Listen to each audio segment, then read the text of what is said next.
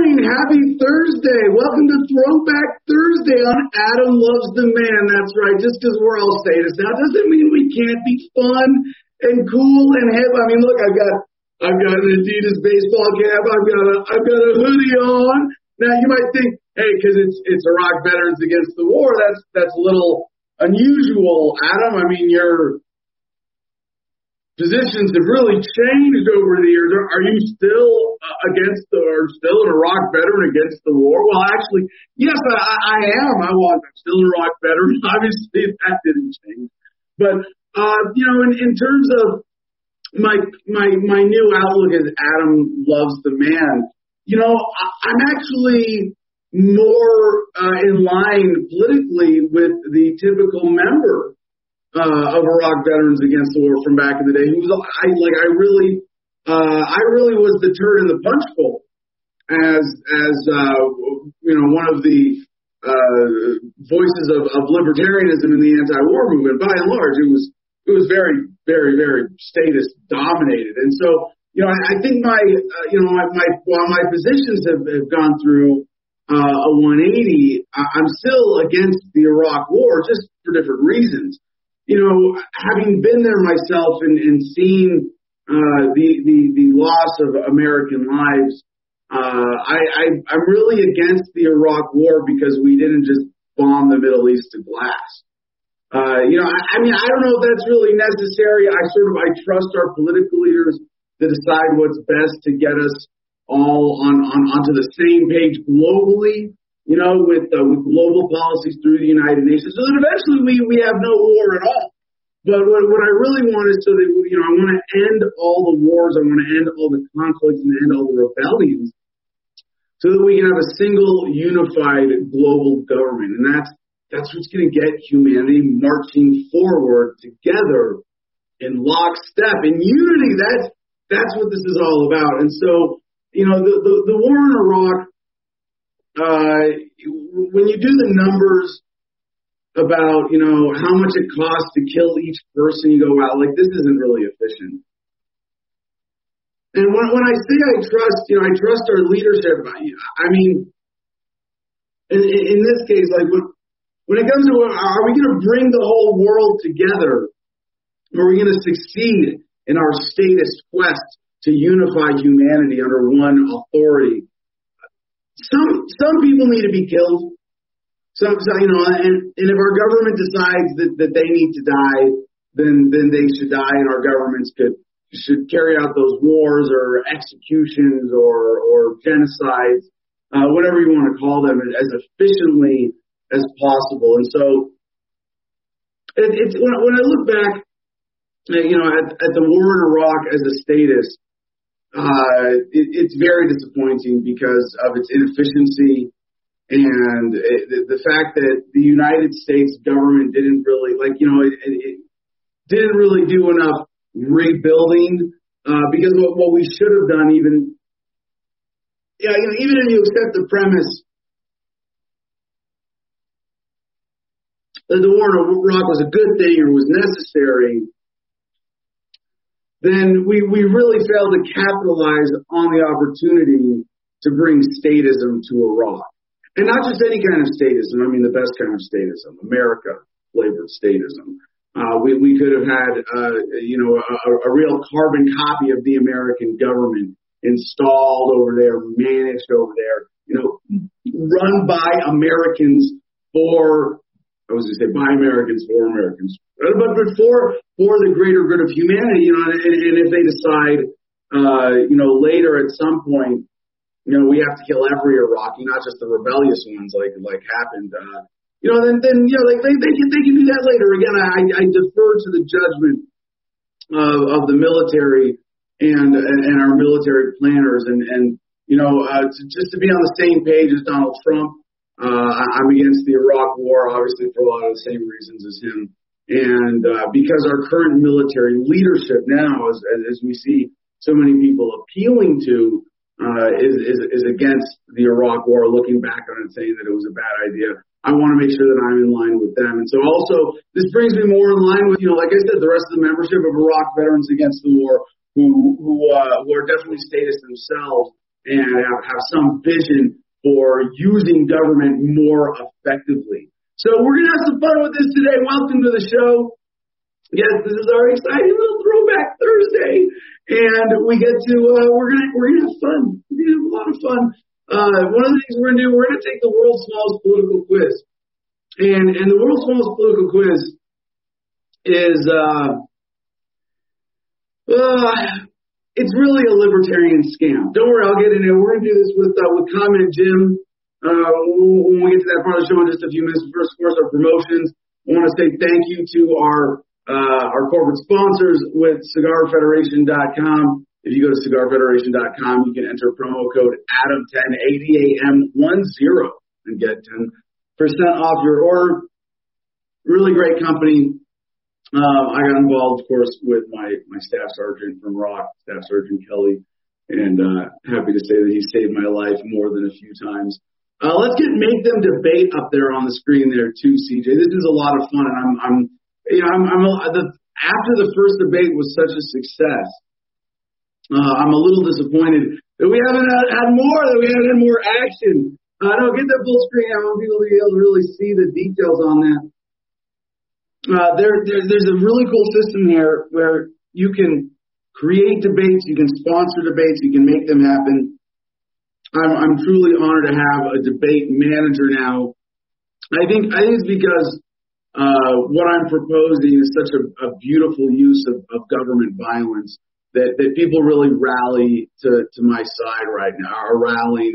People are watching Adam versus the Man was such a loser compared to Adam Loves the Man. Adam Loves the Man is getting such a bigger audience because people support statism. I mean, it's the status quo.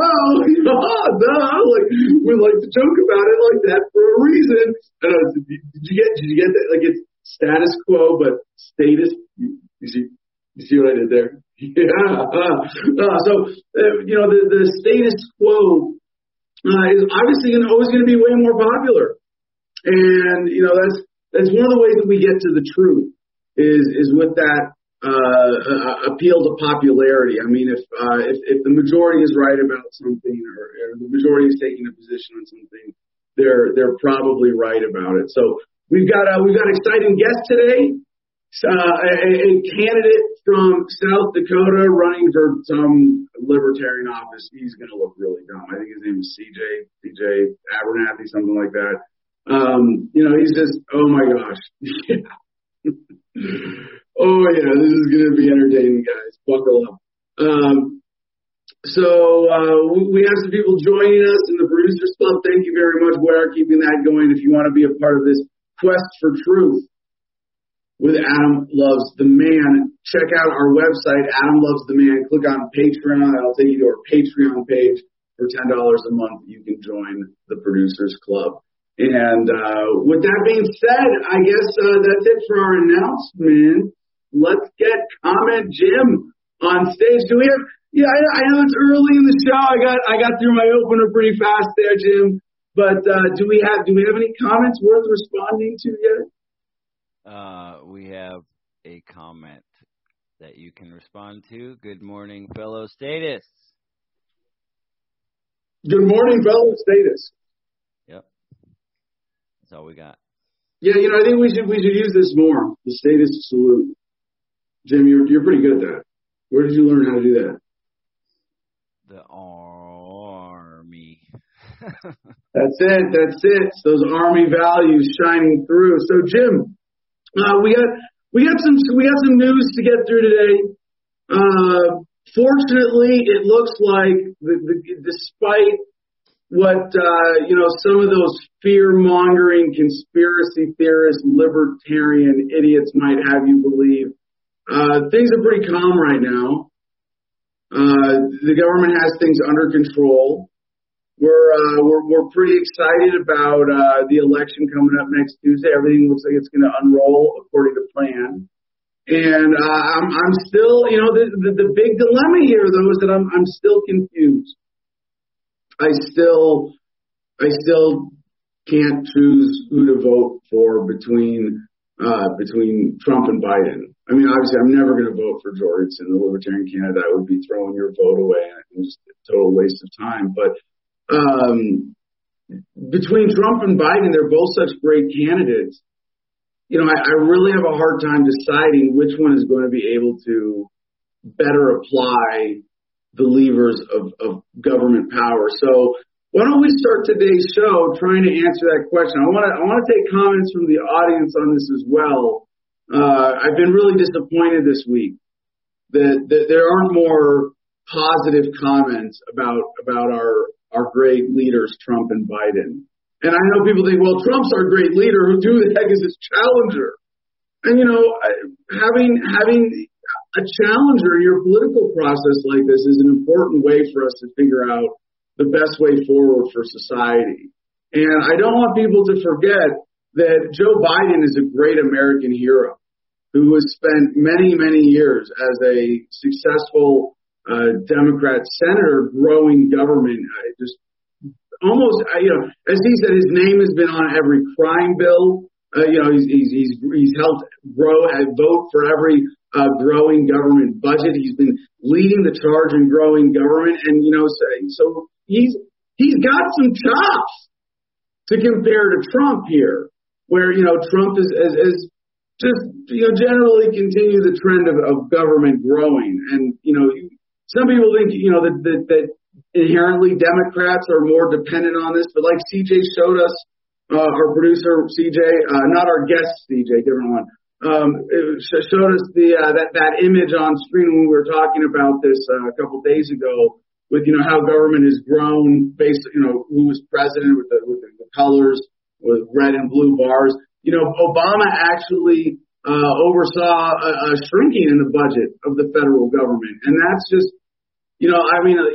talk about betrayal. I mean, Democrats, they really have this strong message of we're going to grow government, and when they don't, it's kind of a disappointment. Whereas with the Republicans, they say we're going to shrink government, but they don't mean it, right? I mean, it's just like it's part of their messaging.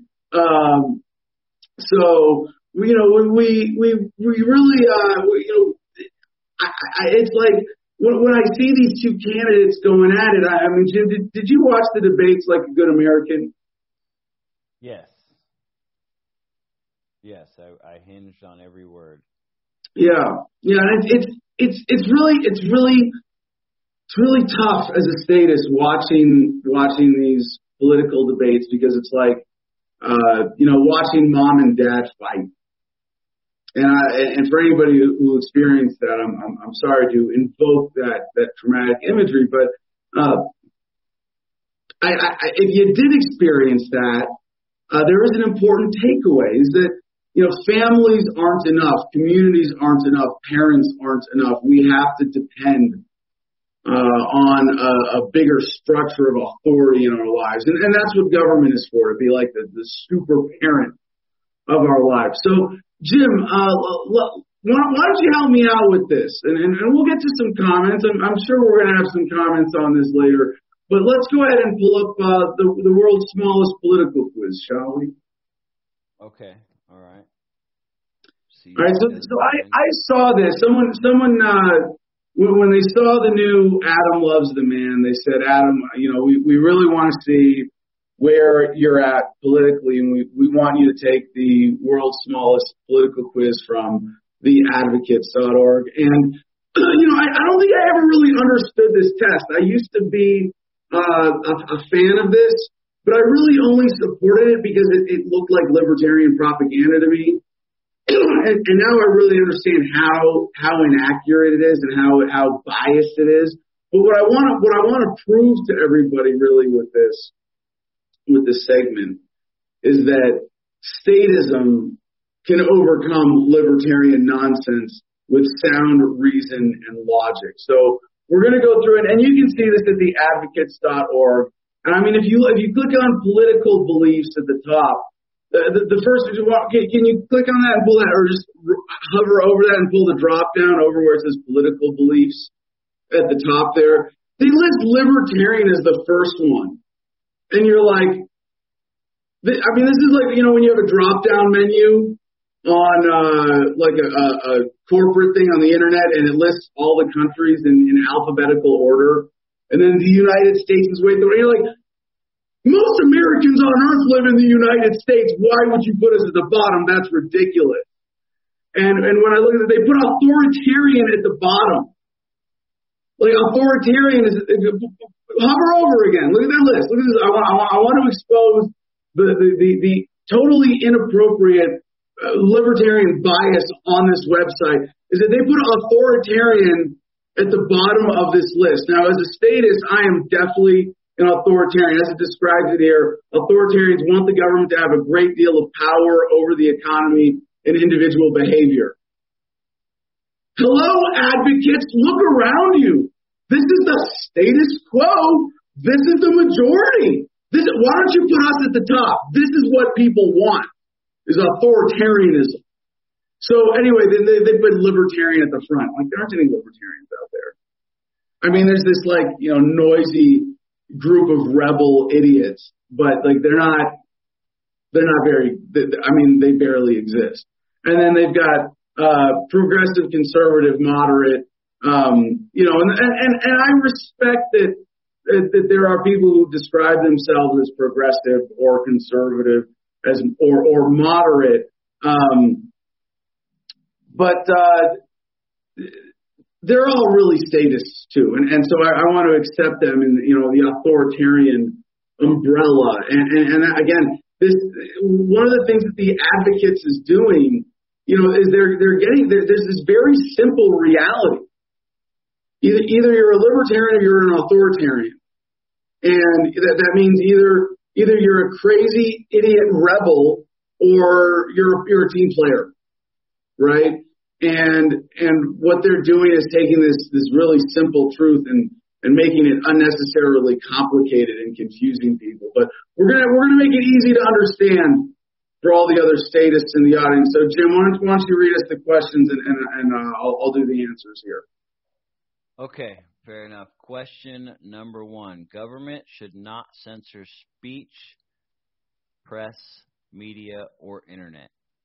Agree, maybe, or disagree? Yeah. So, this is an obvious one, right? We know that if the government didn't tell us how to think and what to think, if the government didn't run our school system, if the government didn't control our media, if the government, wasn't able to keep dangerous ideas away from us, where would we be as a people? Where would we? That doesn't make any sense to have, to expect everybody to think for themselves. And I just want to point out, again, this test is so biased because government should not censor speech, press, media, or internet. Take the not out of there, and now you have a true statement that you can say, do you acknowledge this truth, as opposed to this sort of trick language. So on this one, definitely disagree. Okay, click, mark.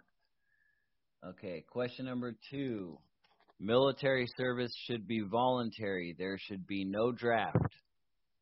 Oh, that's ridiculous. And this is a lot of Americans are afraid today about terrorism, as they should be. A lot of Americans today are afraid of Europeans, as we should be. A lot of Americans today are afraid of Asians, as we should be. A lot of Americans today are afraid of Mexicans, as we should be. And Canada's cool, but we need to be afraid of the rest of these countries. And a lot of people are afraid because they think our government doesn't have the power to draft people.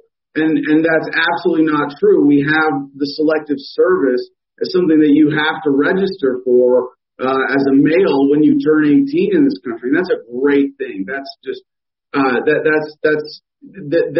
it wasn't for that, how would the government keep us safe from all these dangerous foreigners, all these dangerous threats in the world?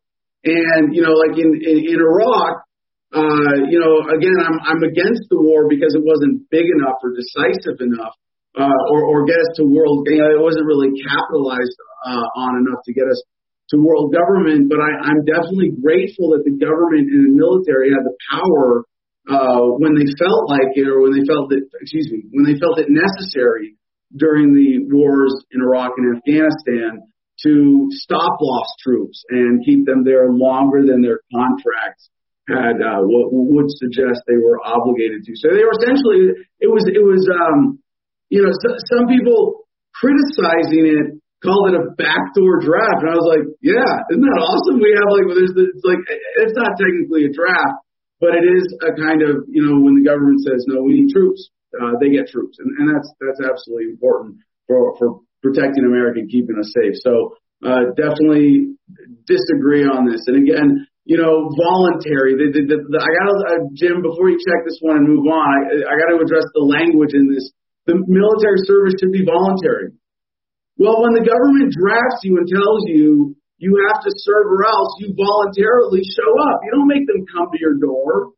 You say, I have been called by government to go kill foreigners. Gosh darn it, I'm going to go kill foreigners for government. So it's all, even with the draft, it's totally voluntary. So, again, very dangerous, misleading, libertarian language. So, yeah, disagree on that one, Jim.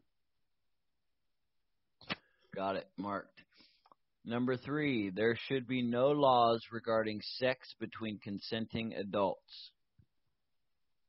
Now, consent is a bit of a tricky issue here because, a lot of times society, and I think about this more in relationship to authority as a status than between individuals, but it's really not about consent. It's about who's in charge. And when government says that, like right now under COVID, and in New York, in some of the health guidelines that have been put out around COVID, they specifically mentioned no, how do I say this delicately, anal to oral contact, because that can spread COVID unwittingly. And so, I think if the government doesn't have the power, and I should say, historically speaking, laws regarding sex between consenting adults concerned homosexuality, other deviant sexual things like interracial sex, which government has decided is no longer deviant, which is so it's okay now.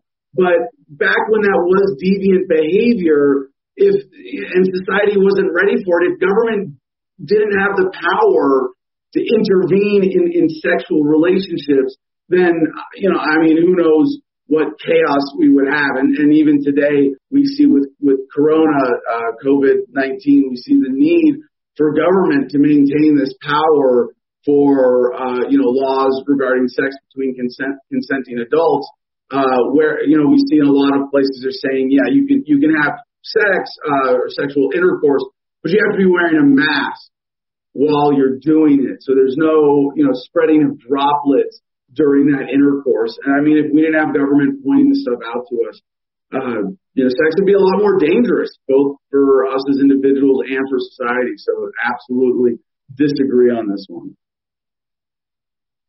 Okay, I'm picking up on a trend here. Number 4, repeal laws prohibiting adult possession and use of drugs. Yeah, this is, again, really dangerously biased libertarian language that, look at this. Repeal laws prohibiting adult possession of use of drugs, and you get agree, maybe, or disagree. Where's the option for give us more laws about use of drugs? I find myself, looking at WebMD, and I wish I could just go to the FDA website. I go to my WebMD, I go to doctors. Sometimes I get conflicting opinions. Sometimes, I try to do as little research for myself as possible, and so I want someone to be able to tell me what's safe and what isn't. And the fact that I can't just call the FDA and be like, can you design a drug and diet program for me? Please, that's considering, well, I don't know, maybe we should be paying more in taxes so that we can get that. But, I just, with this one, you see how deceptive libertarians are in framing the argument because they don't give us the rational statist choice of not just, because like right now we're kind of half butting it. We can't really go full throated in our endorsement of the system that we have today because libertarians are pulling crap like this.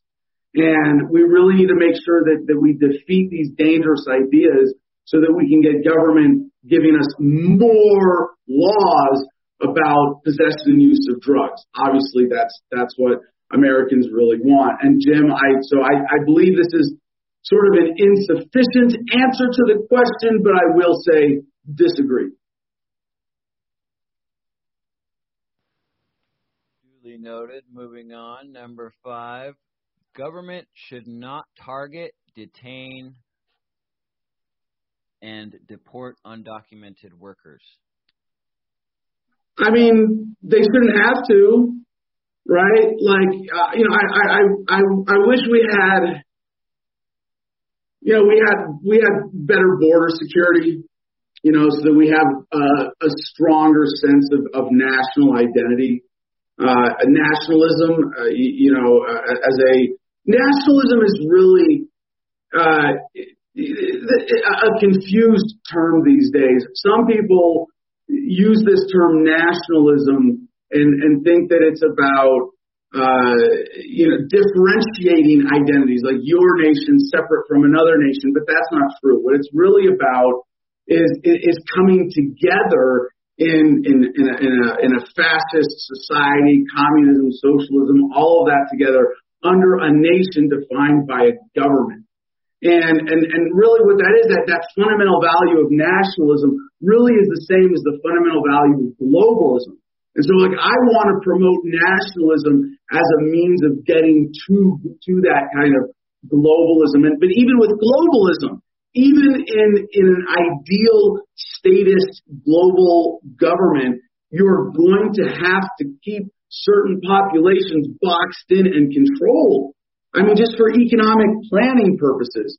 So today, while I have this other ideal that at some point government will be so strong that targeting, detaining, and deporting undocumented workers is unnecessary until we get to the point where every human being on earth is in their right box on the map, then I 100% support government targeting, detaining, and deporting again, this biased libertarian language, undocumented workers. It was just like civil disobedience. No, undocumented workers. These are freaking criminals. And as Donald Trump said, they're sending rapists and murderers. They're not sending their best people. So we need to make sure that all of the government has the power to target, detain, and deport these undocumented workers. So on this one, again, disagree is just not, again, logic of statism dictates disagree, but it really just is not even a strong enough response to this question, Jim. But let's now, Jim, you said earlier that you were noticing a pattern. There is a pattern here because this is a quiz put together by libertarians. This is there's a pattern of libertarian bias here. That really, I mean, I don't think this is, really going to be obviously, in terms of capturing, a consistent worldview based on statism as I have, it really is insufficient. So I don't think this political quiz is going to be, especially accurate. But because of its libertarian bias. But we're showing, I hope our listeners can appreciate that what we're showing here is that with solid statist logic and reason, the libertarian position can really be easily dismissed. So let's get on to the next section, Jim, economic issues. Economic issues. Taxpayers should not be responsible for student loan debt. Yeah, I mean, this is what they're trying to say here is that you don't have some collective responsibility to the herd. And this is one of the most dangerous things about libertarianism is that, they want you to be able to decide for yourself how you relate to the rest of society and how, what your obligation is.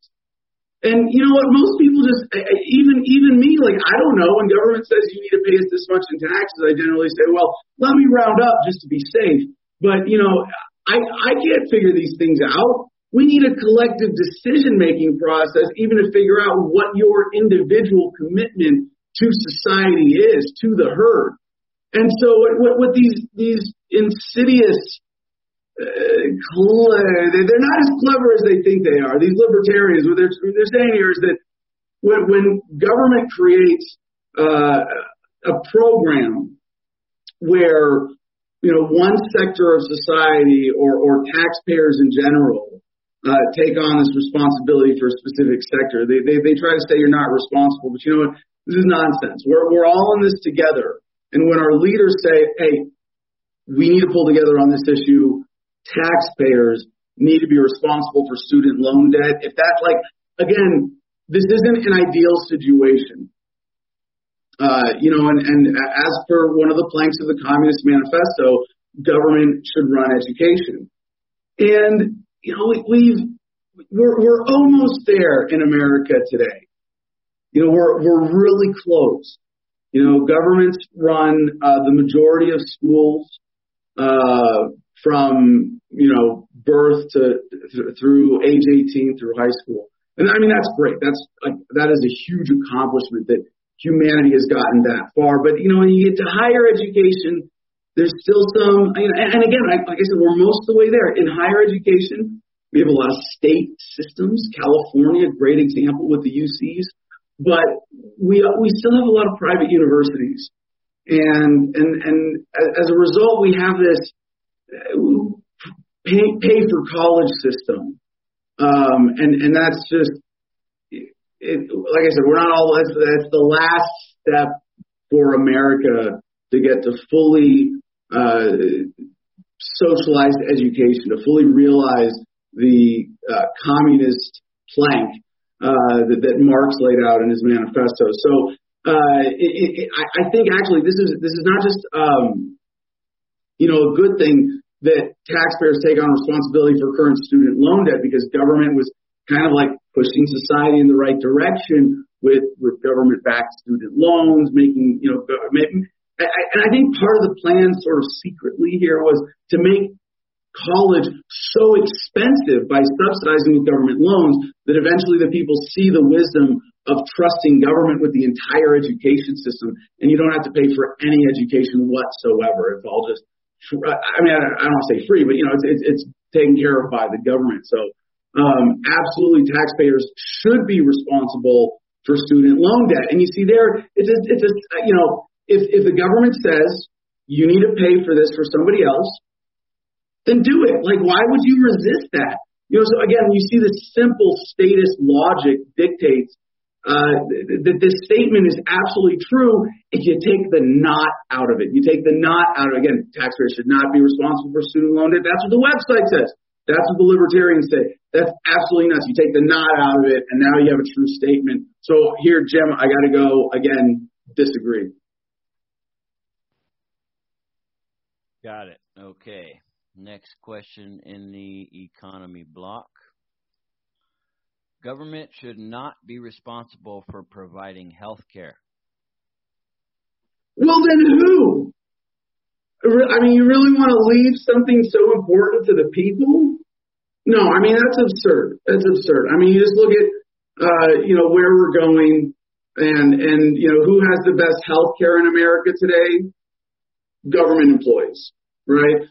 Government employees, and of course, some corporate employees as well. But, those are the ones in America who have access to really good health care. So if we want good health care for everybody, the obvious answer is have the government employ everybody.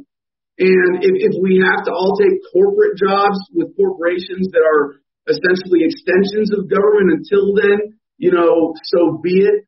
But obviously the goal here is to have the best healthcare for everybody. So everybody should be a government employee. Everybody should be on a government healthcare plan. So again, they put this not, they give you the true statement here, very obvious. Government should be responsible for providing healthcare. And then these crazy libertarians put the word not in there, and you go, what are you trying to do here? So yeah, Jim, disagree. Got it. Okay. Let people control their own retirement. Privatize Social Security. All right. Now this is a really tempting one because a lot of statists are very tempted to take the libertarian position when they hear some numbers. And I'm not here to argue math. It's definitely true that if you took the money that you put into Social Security and instead of letting government hold it as is the status quo today, if you instead invested that in private investments, look at what skyrocketed, you'd have so much more wealth. But and those numbers might be true. I don't know. I'm not a mathematician, but we're going to have to calculate for all the other external factors if you're going to take the position that that's better as if that exists in a bubble, because it doesn't. Okay, look, you might be able to retire as a millionaire living off the dividends from your investments if you invested them yourself, but you're a lot safer with the government holding that money in a lockbox for Social Security. It is way safer that government holds that money for you. And there's this whole other thing that blows this, private retirement concept out of the water, which is that when government gets to hold your money for you, remember, there's this collective effort. There are all these great thinkers in government, and that's why they can spend your money for you better than you can spend it for yourself. And when we come together as a nation, and we have all this money with Social Security in this lockbox, that means government is able to go inside the lockbox, take that money out, and use it for a war when they need to protect you from evildoers abroad. They can use that for corporate bailouts when they need to bring corporations closer to the authority of government. They can go into that lockbox and use that money for retirement funds for members of Congress, so we know that government agents are going to be adequately compensated, or for pension and retirement and things like that. So this idea of privatizing Social Security, no, obviously that would defeat the point. So again, the libertarians use very deceitful language here. They say, let people control their own retirement. Well, the government is the people. And so in that sense, I agree with this rhetorically, but I see what they're trying to do here, because they're saying let people as individuals control their own retirement. And that's, or let them come together in their own groups. And that's ridiculous, because as we've seen throughout human history, when people are grouped together under governments, they're able to get so much more done. So yes, people should control their own retirement through their government, through Social Security, not through privatizing. So Jim, put me down for a disagree on this. That's a firm disagree. Okay. Very firm. Yeah. Place government welfare with private charity. Yeah, you're always going to have government welfare. Like the state, death and taxes, right? And we should embrace both of those. But taxes really and welfare go hand in hand. Governments are always going to use part of what what society gives them to give back for the good of society. And there's this, the more centralized that decision-making process can be, the more efficient and effective it's going to be. And already, like just in this question, so just to rephrase it in reality, it's sort of like should we have a two-tiered system? Should we have government welfare and private charity? No, I mean, come on, that's ridiculous. So replace government welfare with private charity in and of itself. That's just silly. I mean, it's not even realistic. And what they're really just advocating for here is minimizing government welfare and having this second tier of inefficient, ineffective, unregulated charity that they call, private charity. So no, disagree. Got it. Okay. Cut taxes and government spending by 50% or more. Well, this is a silly, stupid question. It's kind of arbitrary. 50% or more. Why not grow it by 50? I mean, if the goal is like right now, the average working American is only working for government about half the year. Now, this is when you add it all up, what you see in your taxes and, on your W-2 forms and things like that. The government is actually doing a lot more for you than just that. And I know a lot of Americans don't realize just how awesome government is. And I think this is an important part about what we do here with Adam Loves the Man is that we take the time to appreciate how incredible government is. I mean, paying taxes and contributing to a civilized society is a noble thing that we choose to do as individuals to be better Americans, right? And so we think we're doing a good thing. We're being proactive and when we sign up for deductions and we work and we make sure that the government is taking that money out of our paychecks every month. But it's sort of like finding out you had a Secret Santa, getting a special product. So if you're the average working American, you might think, I get 25, 30%, whatever it is, pulled out of my paycheck, and that's great. I'm happy that of what I contribute energetically and in resources and in energy and labor to society, that I'm able to take a big chunk of that and make sure that it's used more efficiently and more effectively through government. But here's the surprise. You're actually contributing a lot more than that.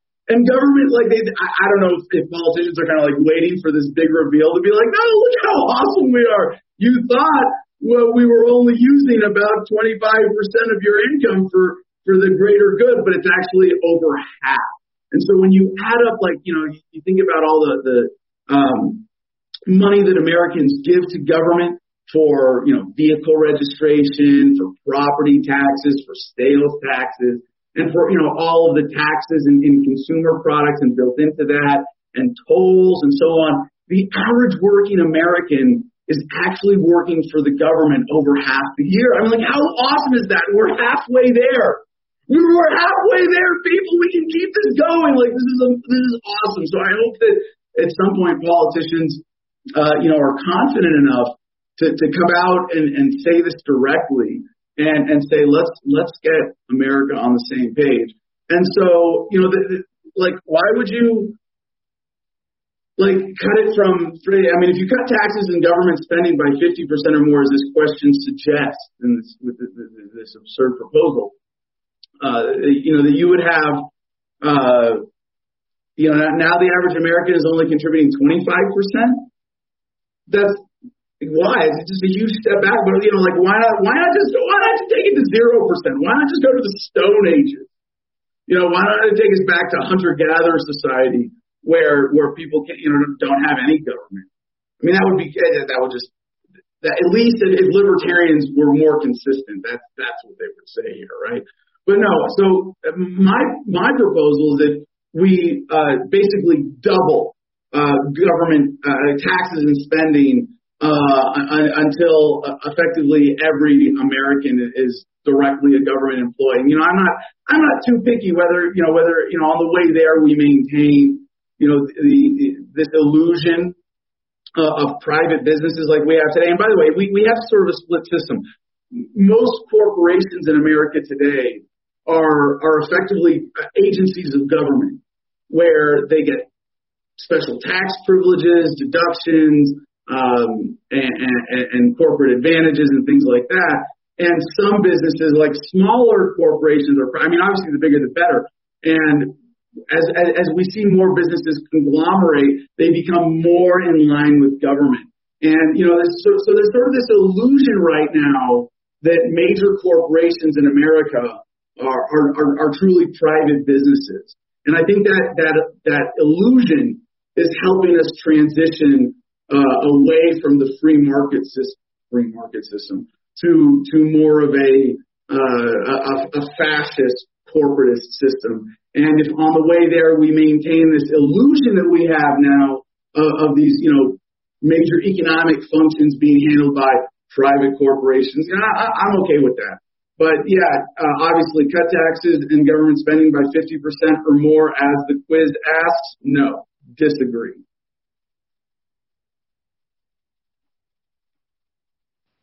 Okay, and last but certainly not least, bonus question. Before we show your results, which of these do you think best reflects your views? They have 6 choices: libertarian, progressive, moderate, conservative, authoritarian, or unsure. No, definitely authoritarian. That's easy. Statism, authoritarianism, corporatism, socialism, communism, fascism, whatever.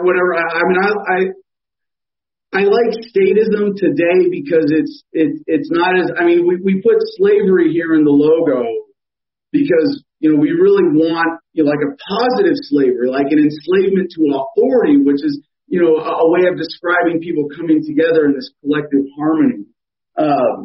Not a kind of individualist, disorganized, concept of slavery. But people aren't, our audience with Adam Loves the Man is happy to see slavery used properly the way that we use it. Most people aren't ready to hear the words fascism or even authoritarian, and I think that's why the libertarians put this in here, is that they want you to think of authoritarian, as a bad word. Well, but it's a good authority. It's authority based on collective buy-in. It's an authority based on popularity through the popular vote, and that's what gives government its legitimate authority. So, this is, I wish we could come out and call it fascism like Mussolini did as corporatism, because that actually describes our current system. But, if I got to call myself a statist for now, and if that makes me authoritarian on this quiz, then we'll check the authoritarian box. I'm okay with that. Fair enough. So the results are authoritarian, as you self-appointed yourself. Anyways, you're all the way at the bottom of the diamond. Congratulations, you are 100% authoritarian. Yep. And so I hope you guys appreciate, I hope our audience appreciates that what we have demonstrated, again, by taking this quiz, is that we really showed how just really basic statist logic and reasoning can, defeat even this sort of tricky, libertarian wording that's trying to subvert the truth. So, Jim, do we have any comments about this? Anybody want to weigh in on this? Anybody else in the audience? Excuse me, take the quiz with us while we were doing it. Yeah, well, Empty Matter chimed in. He said each answer keeps giving me goosebumps of joy. Yeah, and just again, part of what we love doing here with Adam Loves the Man is just showing how silly, anybody who's not on the same page as government is, and this is a fun exercise in that. Craig Darty suggests, I wish the government would make libertarians wear a scarlet L so I could stay away from their manipulations. Craig,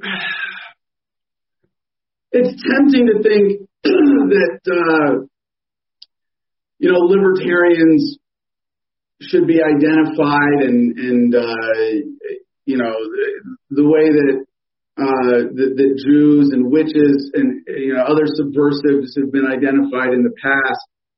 But I think libertarians are so pathetic and irrelevant that that's not going to be necessary.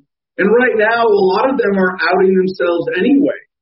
If you see people while we have the corona mask mandates on, if you see people out there not wearing a mask, that's someone to avoid. That's a dangerous subversive right there. If you see someone in public not wearing a mask, and you need to report them to the authorities as soon as possible. And I'd like, it's tempting to think, let's mark them all.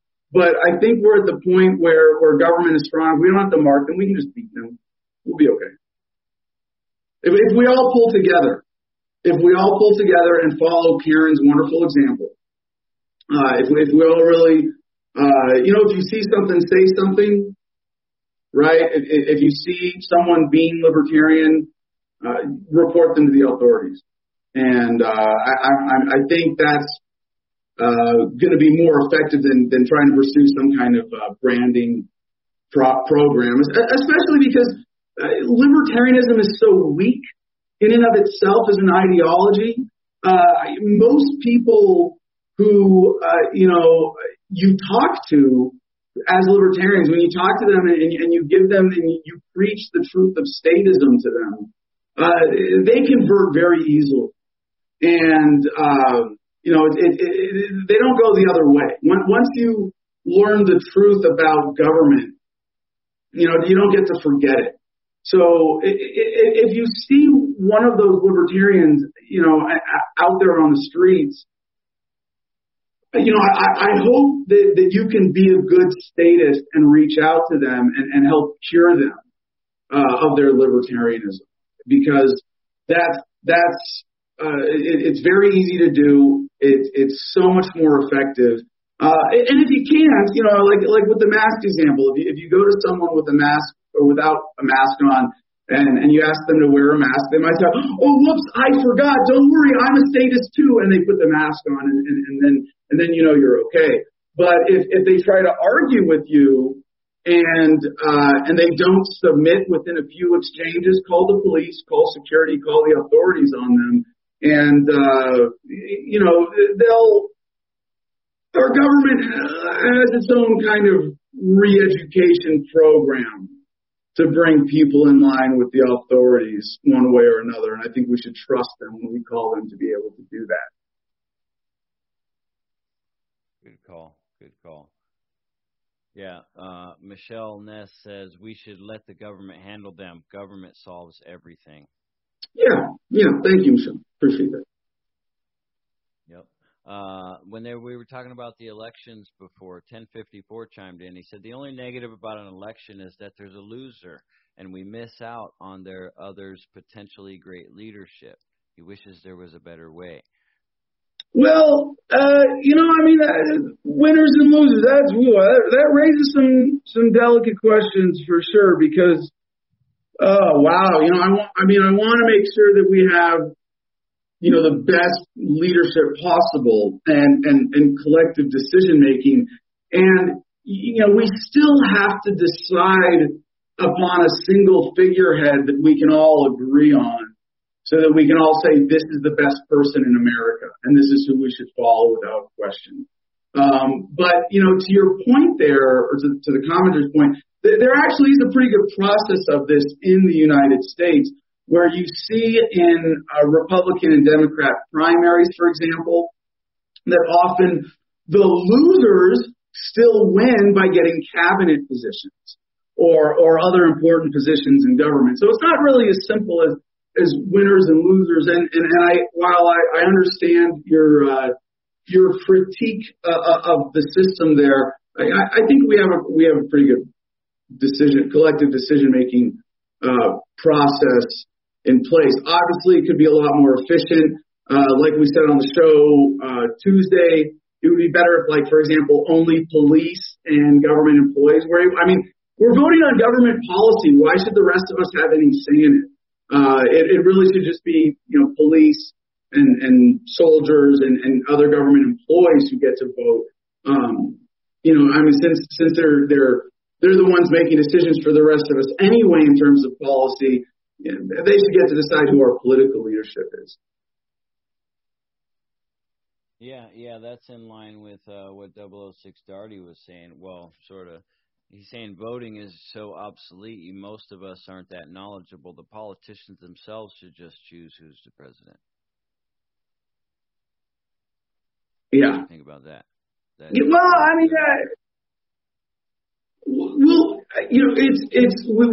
are entering a brave new world where, I'm tempted to go into all the ways that technology can make different means of collective decision making available, but until then, we can just celebrate the statism that we have. Absolutely. Okay. And our guest is backstage, CJ Abernathy, running for some position somewhere, is it? All right. Let's go ahead and go to our guest. Our guest today on Adam Loves the Man is a true punk, a miscreant, a loser who just can't seem to give up libertarianism. His commitment to this message is absurd. It's just, it confronted with the truth of statism over and over again. He refuses to give up on this silly idea of freedom. So, this is why, when we evolved with from Adam versus the Man to Adam Loves the Man, we had to fire CJ. And I hate to sort of, have to preface this interview with the note of, a personal disclaimer here. But, I have a personal beef with CJ for not being a good follower, for not coming along with statism, even, again, just given the truth of this. I've asked him to give up his race. He's running for District 23 Senate in the great state of South Dakota. And you know what? He has no respect for his home state even. It's disgusting. He calls it Meth Dakota. And, he's just, because he sent in this introduction that he wants me to read here on the air. And you know what? I don't think I'm going to do this because he's attacking Governor Kristi Noem because, she said that everybody in South Dakota is on meth. And that's not true. It's just a rumor. And that CJ would be critical of the local dear leader in South Dakota is, really just shameful.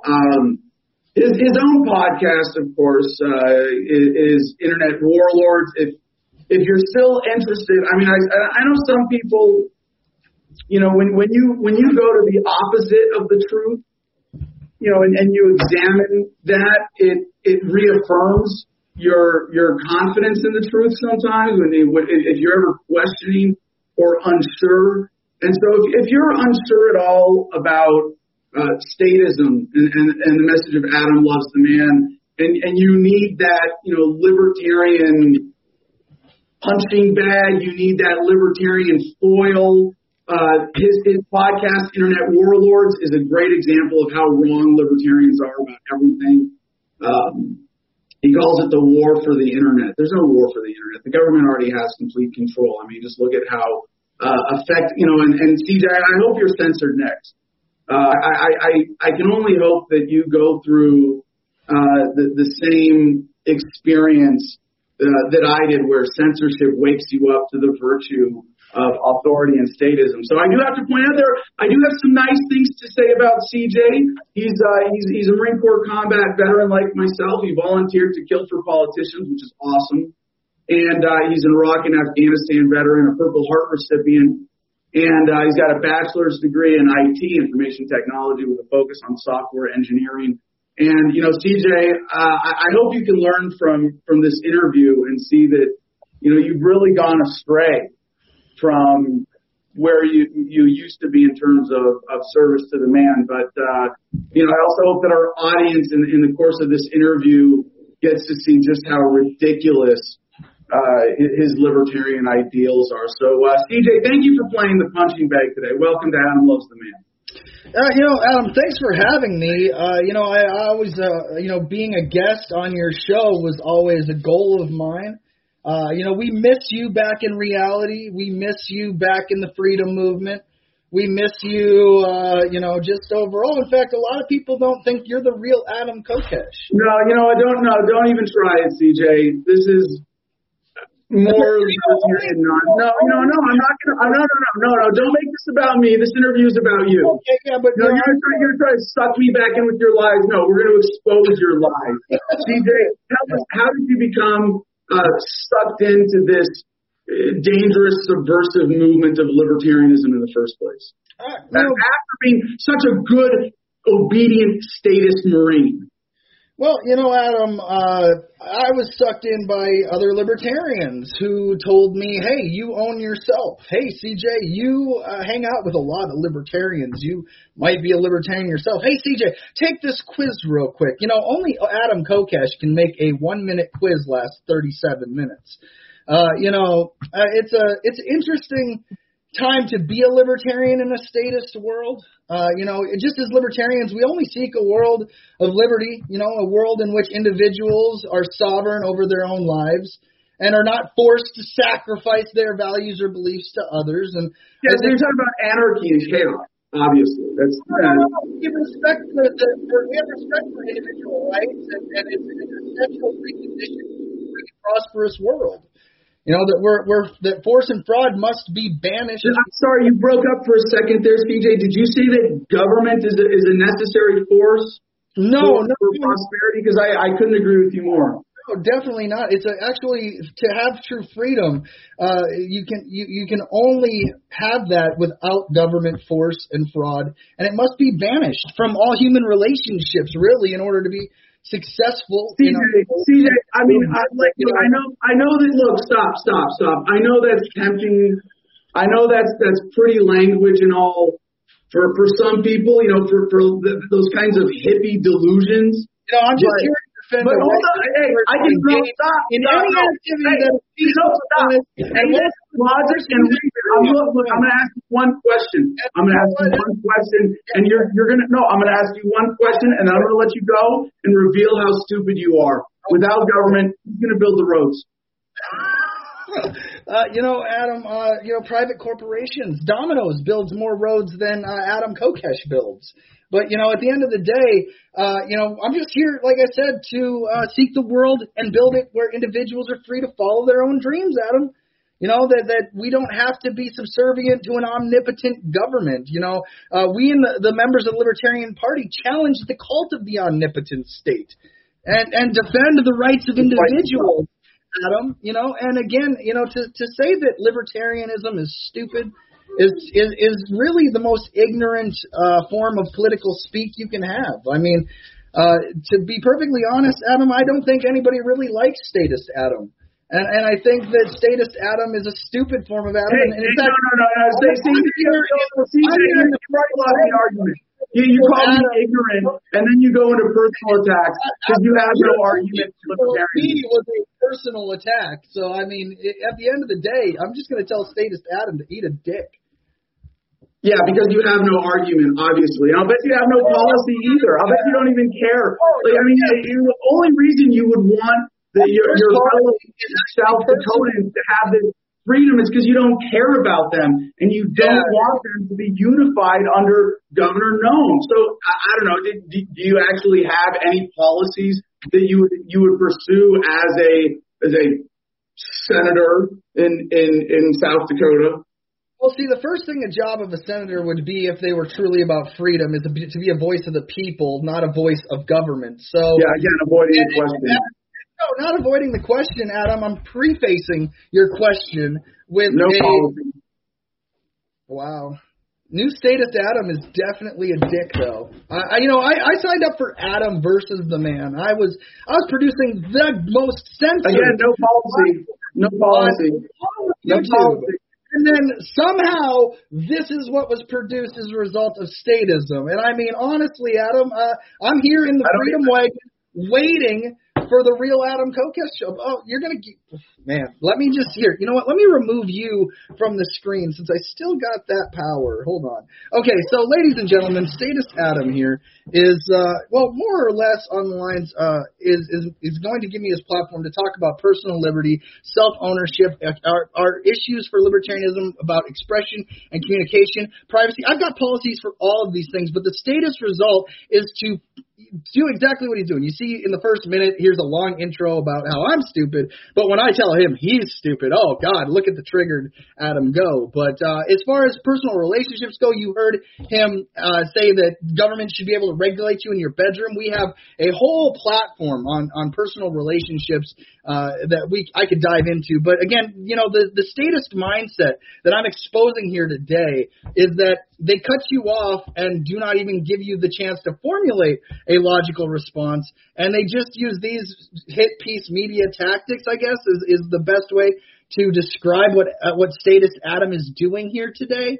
But again, you know, as far as which policies would I want to talk about, we got parental rights, crime and justice. I could go through, we just opposed the death penalty here in Meth, Dakota, because everyone's on meth because, you know, our omnipotent leader said that we need to spend money on meth campaigning advertising. You know, these are all things that I could talk about spending. I could talk about all the libertarian plank platforms that a guy could swallow down in a whole interview.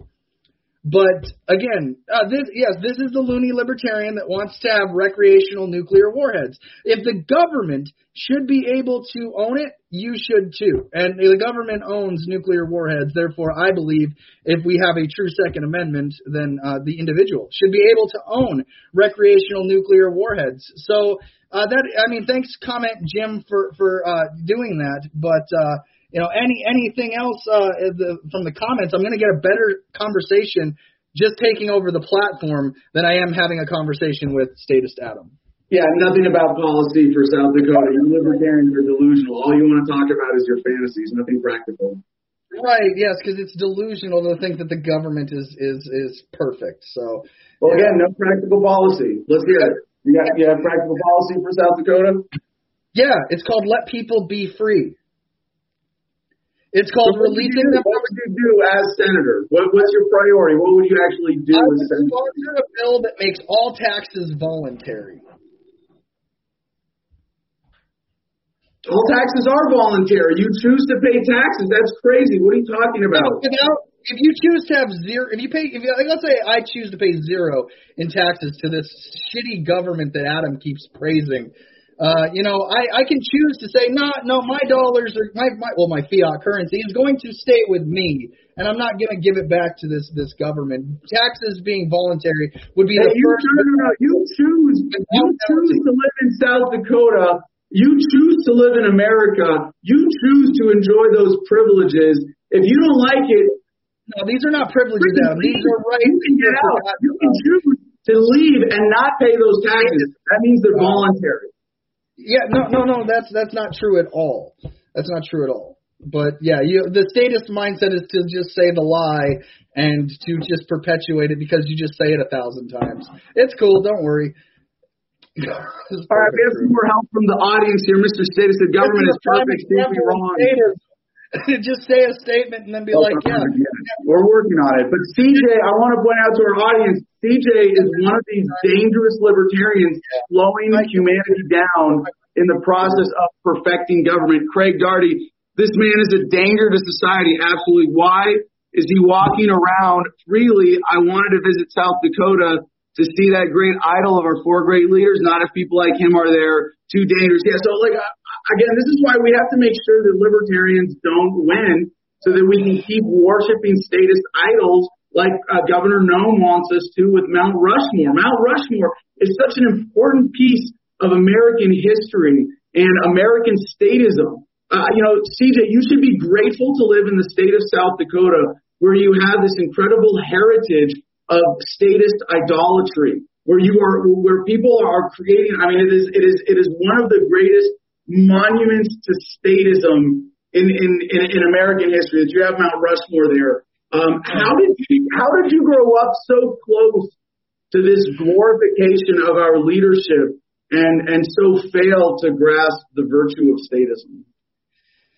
Well, see, first and foremost, Adam, I'm not a member of the herd, and I don't claim to be a member of the herd. In fact, I think the herd is filled with a bunch of stupid idiots that wouldn't know freedom from slavery if it was put right in front of them. I mean, just take a look at who's hosting this show. It has no clue about what freedom actually is anymore. This is when I signed up for this interview, it was when you were still libertarian Adam Kokesh. And again, I know the transformation for you through censorship has been a tough one where you are adopting these statist principles. But, when you really break down libertarianism fundamentally at its whole, Adam, the thing that comes down to is either you are for the state or against the state, right? You're saying I'm the bad guy because I think statism is bad, and you say I'm the bad guy because libertarianism is bad. You're doing exactly what you're saying. I just want that to be identified for the record. But with that being said, the difference between me and statist Adam is that I believe that you are the one that should control your life, not government. He takes the opposite opinion. Government should control your life, not you. Now, this message gets censored in live time. This message gets, censored. That's why you changed. We used to have a show with 134 million impressions. We're struggling to get 15 live viewers right now. We used to be a platform that people would go to and believe that they were. Cut his mic right there. No, Jim, cut his mic for a second. This is not CJ. You're a politician. You should know better than this. You should know better than to talk to a fellow veteran this way. You should know better than to talk to the host of the conversation like this. This is just uncalled for, inappropriate.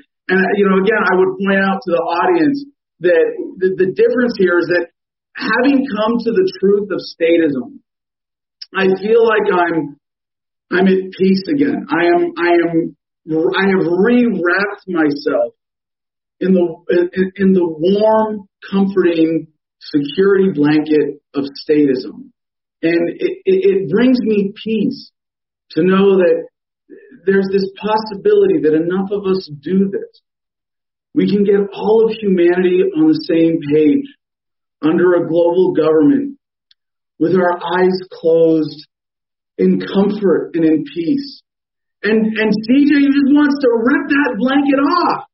And there's going to be conflict and chaos. And you see, even in his presentation today, that's what he is manifesting. CJ, how do you respond to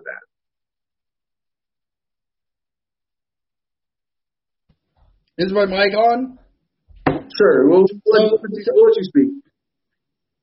So, again, keeping in mind that censorship in lifetime of libertarians is no stranger to this game. But as far as I'm just giving you your own pill, Adam, that's all. You're just having a harsh reaction to what you used to do to people where, you would rip apart statism, you would rip apart the omnipotent government, and you would expose the crimes the government commits against people. And to be perfectly honest, I've been watching your show the last few days, and like I said, it's to me, this is where, again, I think that there's a disconnect between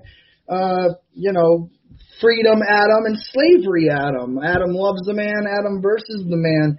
And, Adam versus the man was at least a show that challenged people. And I know you're going to say, nothing here of substance, nothing here of value. But what really blows my mind is this question I have for you. Again, I know it's weird for a guest to try to interview the host, but since your newfound love of statism and sticking true to your character and blaming all the deaths and wars at the hands of government like you've done for 12 years over on YouTube, do you, as a part of the herd, accept your portion of death, destruction, mayhem caused at the hands of the government? Do you believe that you play a role, and if you do, accept that responsibility? I'll ask the questions around here. Earlier in this interview, you admitted to using meth. How much meth do you smoke, and do you still beat your wife?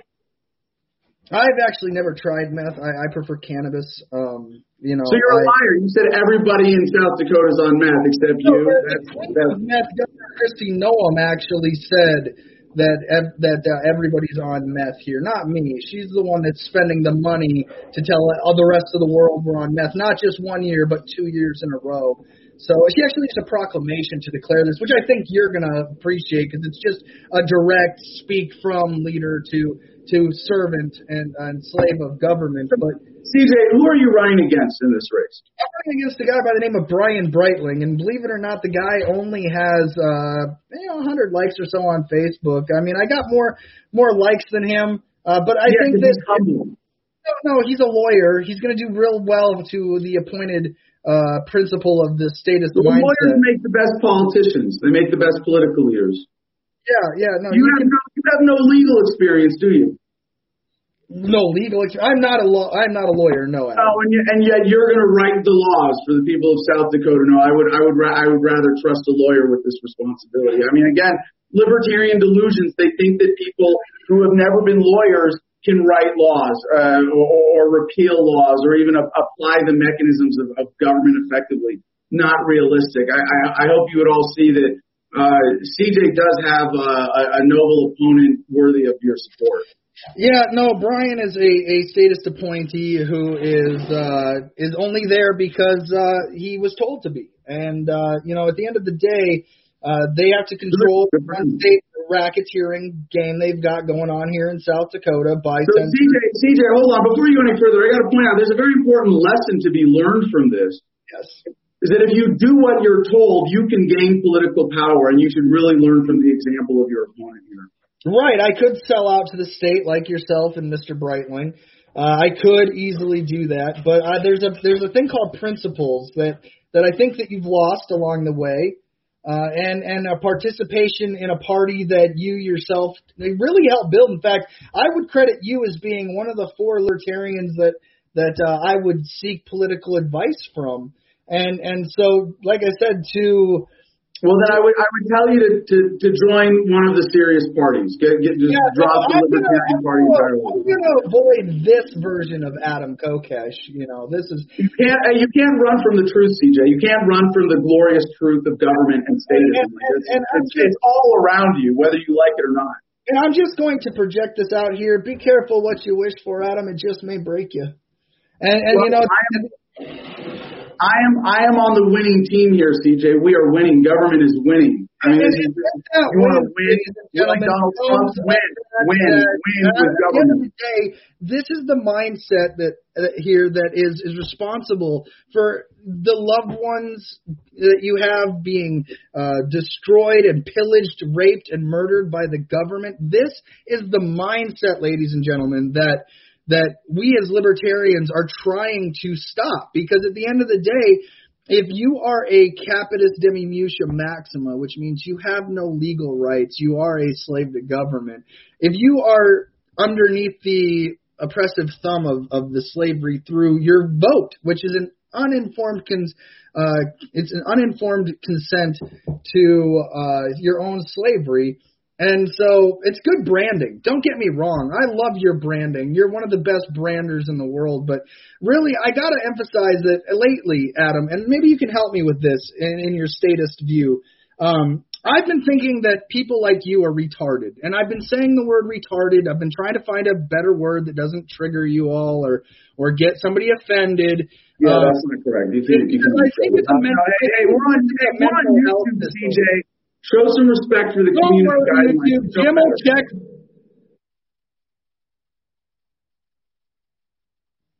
We're going to have to bleep that.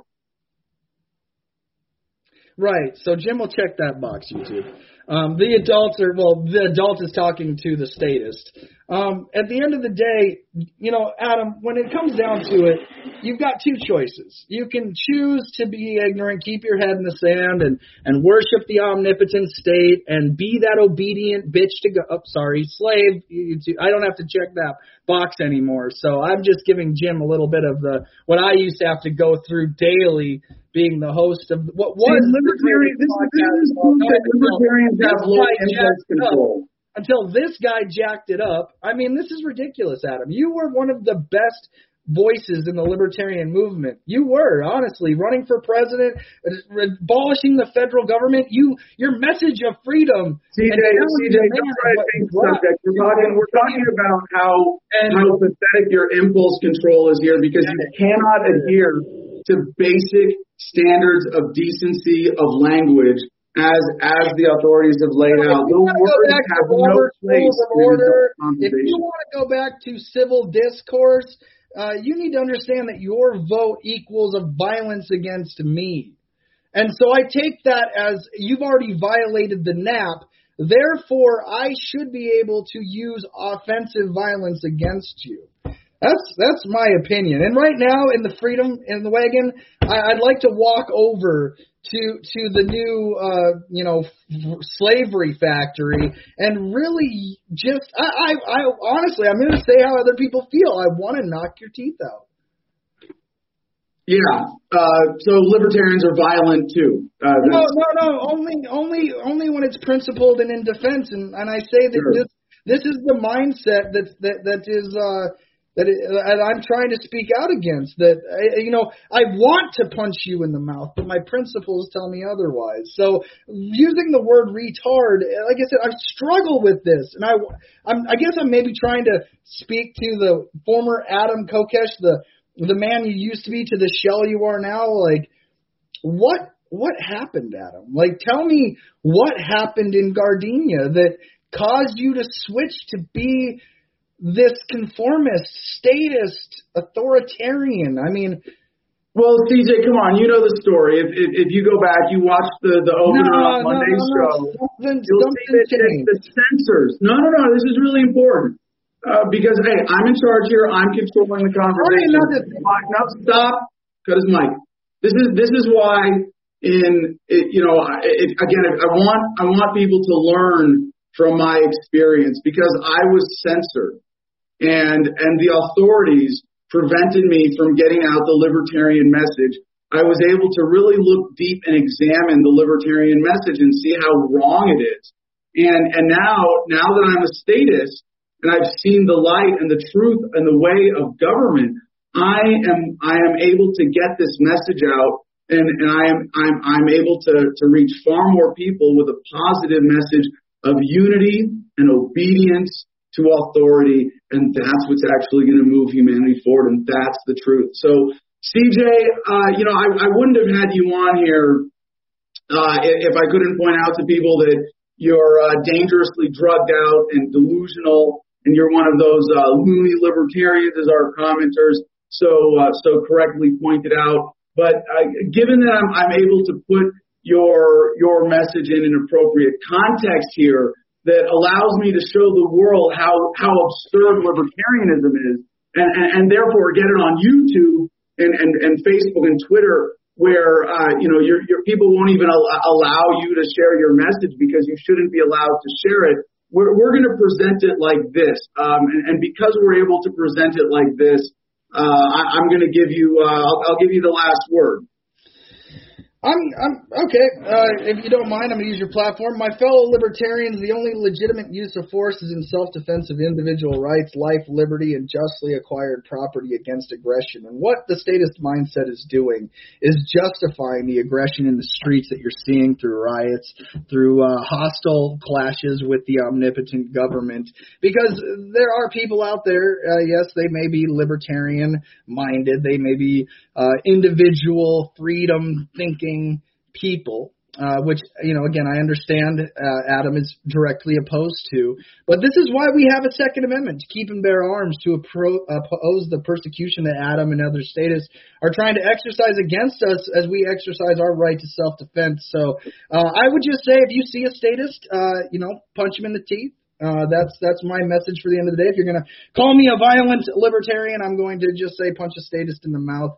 Support a libertarian. These are the people in the mindset, and I hope this show is a great testament to libertarians of just how stupid statists can be and how dangerous their message actually is. And, I'm actually glad that I got out while I did, and I'm actually able to use this platform here to expose State of myself. You can check me out on Internet Warlords. I'll be debuting my new show November 6th. It's a Friday night, 10 o'clock. And we'll make fun of Status like Adam. You know, we'll use Joe Rogan's tactic of stealing his audience to grow my own show. I think there's a few things we can learn from what Adam's doing here, but ultimately, let's let Statist Adam go the way of Bill Weld, go the way of a Gary Johnson or other libertarians that hopped off the train. I'm sure he'd commend these people today, but honestly, Adam, I would say it was a pleasure, but honestly, you can get fucked, and that's pretty much all I got to say. Have a good one or don't. Choice is always yours.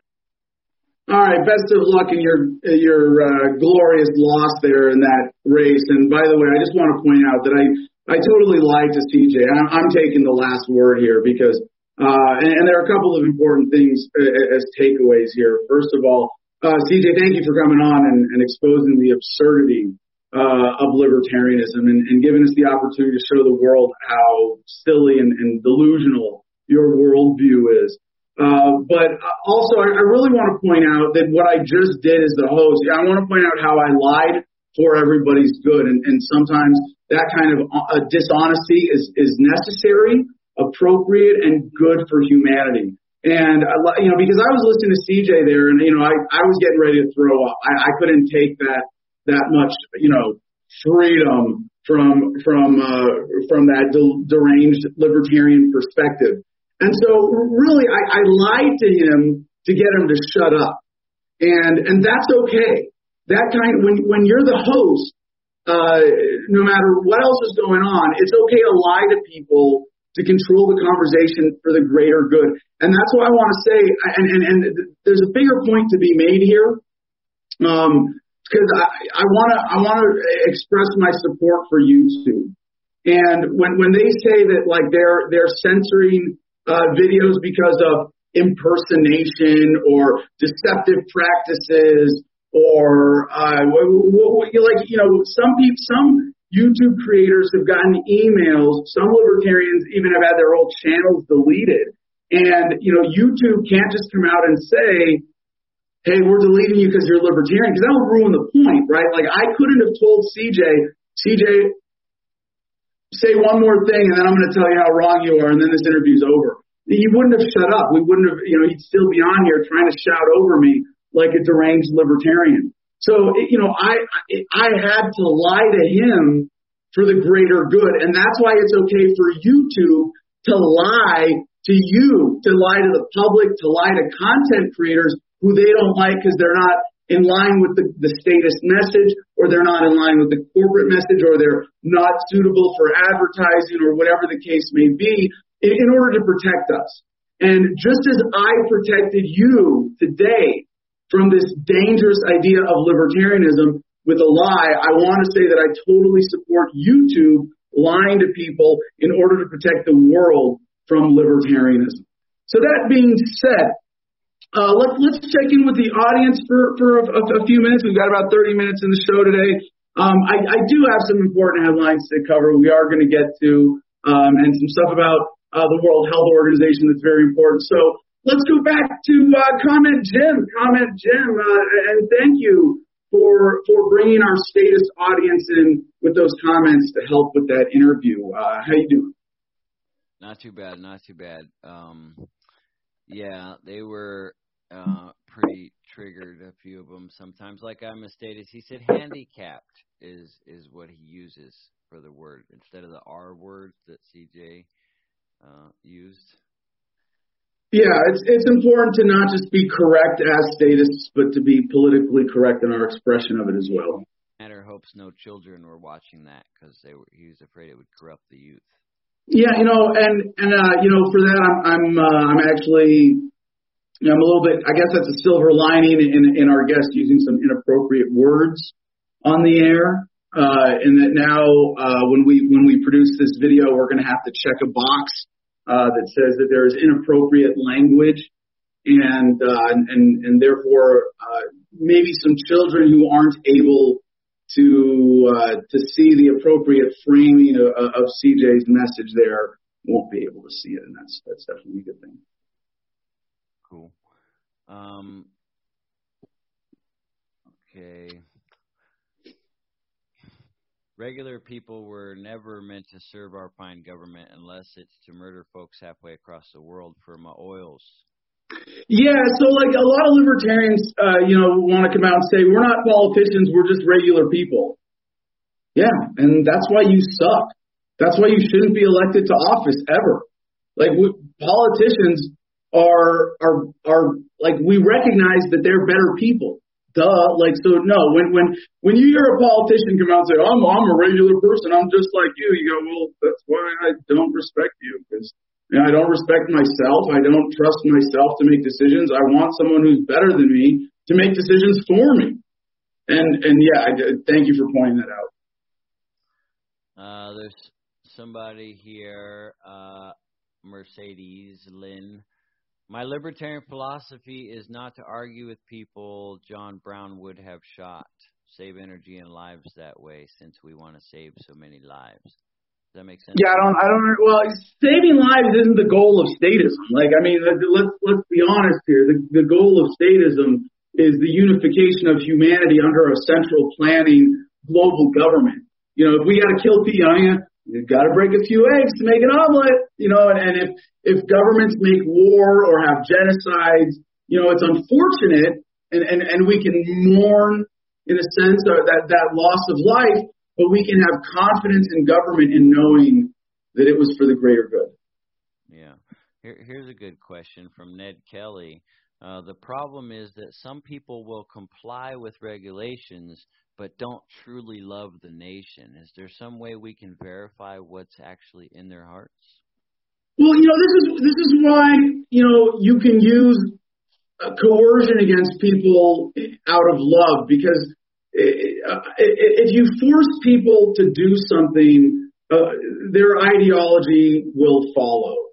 If you force people to comply with the state, they will justify that eventually with love for the state. So, it's sort of like one of the things we learn from the phenomena of Stockholm syndrome is that just like we can, they say love our captors. Of course, government's not captors. That part of the analogy doesn't really apply at all. But that if you force yourself on someone long enough, they will love you eventually. And I think that's one of the key ways that statism works when it's done right. Absolutely. Low key, I assume, was referring to the CJ interview. He says you should remove this from YouTube yourself. Just be obedient. I don't know if that's necessary, but the real irony about that is we're actually broadcasting on CJ's YouTube. So I hope people are having fun wrapping that around their noodle. All right. Well, we are gonna bleep the inappropriate language and make sure that video gets up as a testimony to just how silly libertarianism is. CJ's forcing his way into our comments here, saying, if you justify violence at the hand of government against the people, I justify violence against the government by the people. Self-ownership and self-defense are the key to freedom from government. Yeah. No, get that off the screen. Got it. Not worthy of. I see. You can't. Eventually, we will be able to shut up all the libertarians. She says we must chip everyone for the greater good to make sure they obey. What do you think about the chip scenario? Well, I'm really excited about some of the ways that technology is being used by government to help unify humanity. But I don't think we need. I think we can. And if we. I think the chip is part of that process. But if we didn't have it, we could still do this. I think we can get people unified without it. So I don't think it's possible to say, are we going to get unified before we get the chip, or is the chip going to be the last step of statism unifying humanity? It's hard to say. Good question. Yeah, that's all we got. Are we doing, you got some news to cover today? I don't know. I'm having so much fun just, talking about statism in general today and, putting our guest in his place that, I don't know, man. I guess, let's do some headlines. Let's do a couple headlines quickly here. Oh, wait, we have some, Producers Club stuff. Okay, no, that's I don't think coming into the show. All right, our first headline today comes from AlJazeera.com.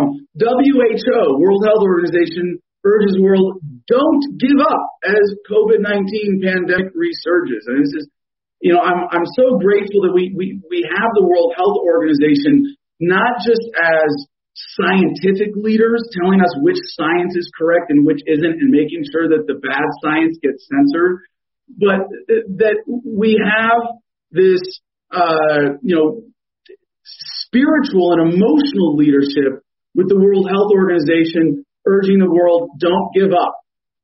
I mean, this is really important. Again, I want to say that as I see this coronavirus go throughout the world, that it's really, bringing governments and it's bringing governments together, and it's bringing people together like never before. People are unified like never before, working together like never before. And this is really incredible. The subtitle of this story, WHO chief acknowledges fatigue, but says distancing, masks vital to avoid return to strict lockdowns. The World Health Organization is urging people around the world not to give up in the fight against the coronavirus as cases surge, once again stressing the need for mask wearing, physical distancing, and other measures to avoid the kind of full-scale lockdowns that were imposed earlier this year. And, one of the things, I consider what we're going through globally with Corona right now is a really important expansion of government power. And, I'm still hoping that we get this thing fully beat with a vaccine. But what's important as the takeaway from this experience for humanity is that we see that when we give government more power, they can use it for the common good, and everybody's lives are better, or at least those of us who survive. All of our lives are better as a result of this use of power. And so what I'm really looking forward to post-corona is that now that government has this expanded power, they're going to be able to use it for really just a lot of other exciting things. And I want to say this is one of the places the United States is doing a great job here. So our next article that goes with this one about Corona for our Corona update today is from the Daily Mail, dailymail.co.uk.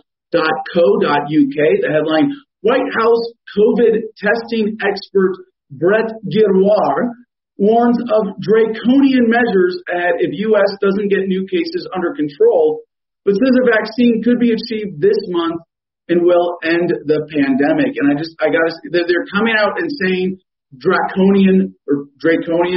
I don't know, they both sound pretty cool. Draconian measures. Draconian. I see what I did there. Yeah. So these draconian measures. I mean, can you imagine, if this happened, I don't know, maybe a few decades ago, the American people wouldn't be ready for this kind of incredible use of government, this kind of just beautiful statism. So if Brett Giroir, to the bullet points for the story, Brett Giroir appeared on Wednesday morning to say the next few months will be critical to the country's recovery. And I know some people when they hear this, they think, oh, well, government is just kind of scaring us into obedience. And if that's the case, that means that this is one of those situations where government has decided it's okay to lie to change people's behavior, to get everybody on the same page for their own good. And so even if you see through that lie, in fact, if you see through that lie, it's especially important that you obey. It's especially important that you spread that lie. So yes, let me just repeat, in case it's not a lie, that the next few months will be critical to the country's recovery. He said that if people didn't start socially distancing, there could be more draconian measures ahead. Giroir said while cases were going up, the country is equipped now to handle it. And see, again, and just look at all the positive growth of government under this Corona experience, where it's now equipped better than ever. And I want to say that the language here used by the Daily Mail is a great example of a pro-government media outlet sneaking in even more pro-government language than the headline would suggest. I know you're gonna say this is crazy. Like, Adam, this headline is so pro-government. How could it be any more pro-government? Well, if you read between the lines and you look at the language they're using, he said, this bullet point says, the country is equipped now to handle it. And what he's really talking about is the government. And what the Daily Mail authors are doing here is very, very subtly promoting this idea that a country and a government are one and the same. And that's kind of true today, but as a statist, I want to see more of that. And so thank you to Jennifer Smith, who wrote this for the Daily Mail, for using, or your editors, I don't know who's really responsible for this, but I want to say thank you for using this kind of language that really helps people see that governments and countries are one and the same, and to the extent that we're not quite there yet, at least they should be. He said there would be a vaccine, possibly even this month. The U.S. now has 8,781,354 cases, and there have been 226,752 deaths. Now, I want to point out something very important about statistics that a lot of people tend to forget, because there was a very important government study of government statistics, and they wanted to see how often government was wrong, because they wanted to see that how they wanted the people to have more faith in government, as we should. And so the government did a review of itself, and it said, we're never wrong. Now you look at statistics like this, right? And the statistic, I want to repeat this: 8,781,354. And I think it's amazing that our government can be so precise. So in order for government is so truthful and accurate and precise. Instead of saying how often are we right versus how often are we wrong, because that's effectively, right, government is effectively right 100% of the time. The government did another study to find out with these kinds of statistics, how often are they within 1% accuracy? And I'm referencing I want to make sure you guys get this number and remember this. It's 86.75309% of the time government puts out statistics like this, they are accurate to within 1%. And that kind of accuracy and precision can only come from government. All right, we have a few political headlines as well here. First from Reuters. So what if Biden is up in the polls? Weren't they wrong last time? From New York, whenever President Donald Trump is confronted with polls he does not like, especially the torrent of national data showing him trailing Democratic challenger Joe Biden in public support, the president's response is usually the same. Fake news. If the polls were always right, his thinking goes, Hillary Clinton should be running for re-election, not him. The former Democratic presidential candidate consistently led Trump in state and national polls in 2016 before he won the White House, just like Biden does now. Again, I see a story like this, and I don't really like the state of journalism in America today. I think there are way too many subversive journalists who try to pick apart politicians. There are way too many so-called journalists who will present a conflict like this among our leadership. There are way too many journalists who are willing to question authority. I mean, of the mainstream media, of like Reuters and CNN and ABC, NBC, of the mainstream, there might be as many as like 5% who aren't good government obedient journalists who are actually questioning the authorities. And that's way too much. When I see stories like this, I pray that the sooner we really get journalism under control, we get rid of that, that last those infiltrators who don't understand that the purpose of the mainstream media is to serve government's message of getting everybody on the same page. The sooner we get them all, and again, this is why I want to promote government takeover of the media. That would just make things so much more simpler. And government takeover of the elections again. And I know this is a little pie in the sky, but this is America. I mean, look at how much we've achieved. We have the biggest military in the world, like by far. It's not even close. I mean, Team America. F yeah. I mean, what we really should be getting to with a full government takeover of the elections is that really only police and military personnel and other government employees vote, and nobody else. I mean, they're the ones running government. They should be the ones who have a say. I mean, why should I have a say? I guess as a veteran, I'm a former government employee, but I don't know what's going on now. I don't have any perspective or relevant wisdom to bring to the conversation. No way. I mean, there are people who shouldn't be allowed to vote at all today, but compared to, an active duty soldier or a cop or elected politician, my vote really shouldn't count. And then you wouldn't have headlines like this next one from Cron.com. As election day nears, Trump ponders the prospect of defeat. And this is really sad. I would like to see every president serve 2 terms maybe for life. If government is able to elect its own president, then they're going to be able to find someone worthy of serving for the rest of their life. And I think Trump qualifies as that. Unfortunately, we haven't gotten to that point yet.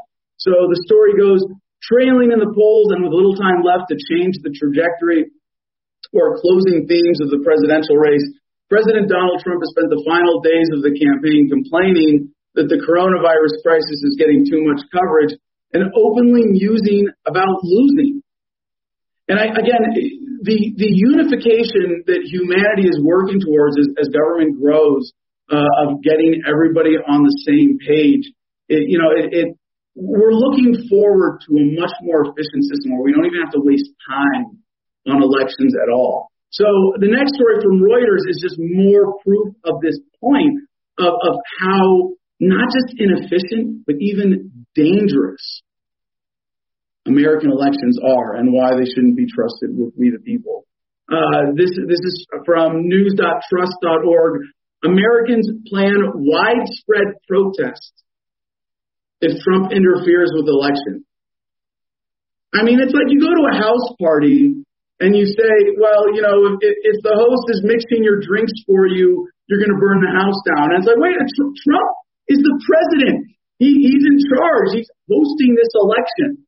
He can't interfere. It's like saying, calling it interference is completely inappropriate.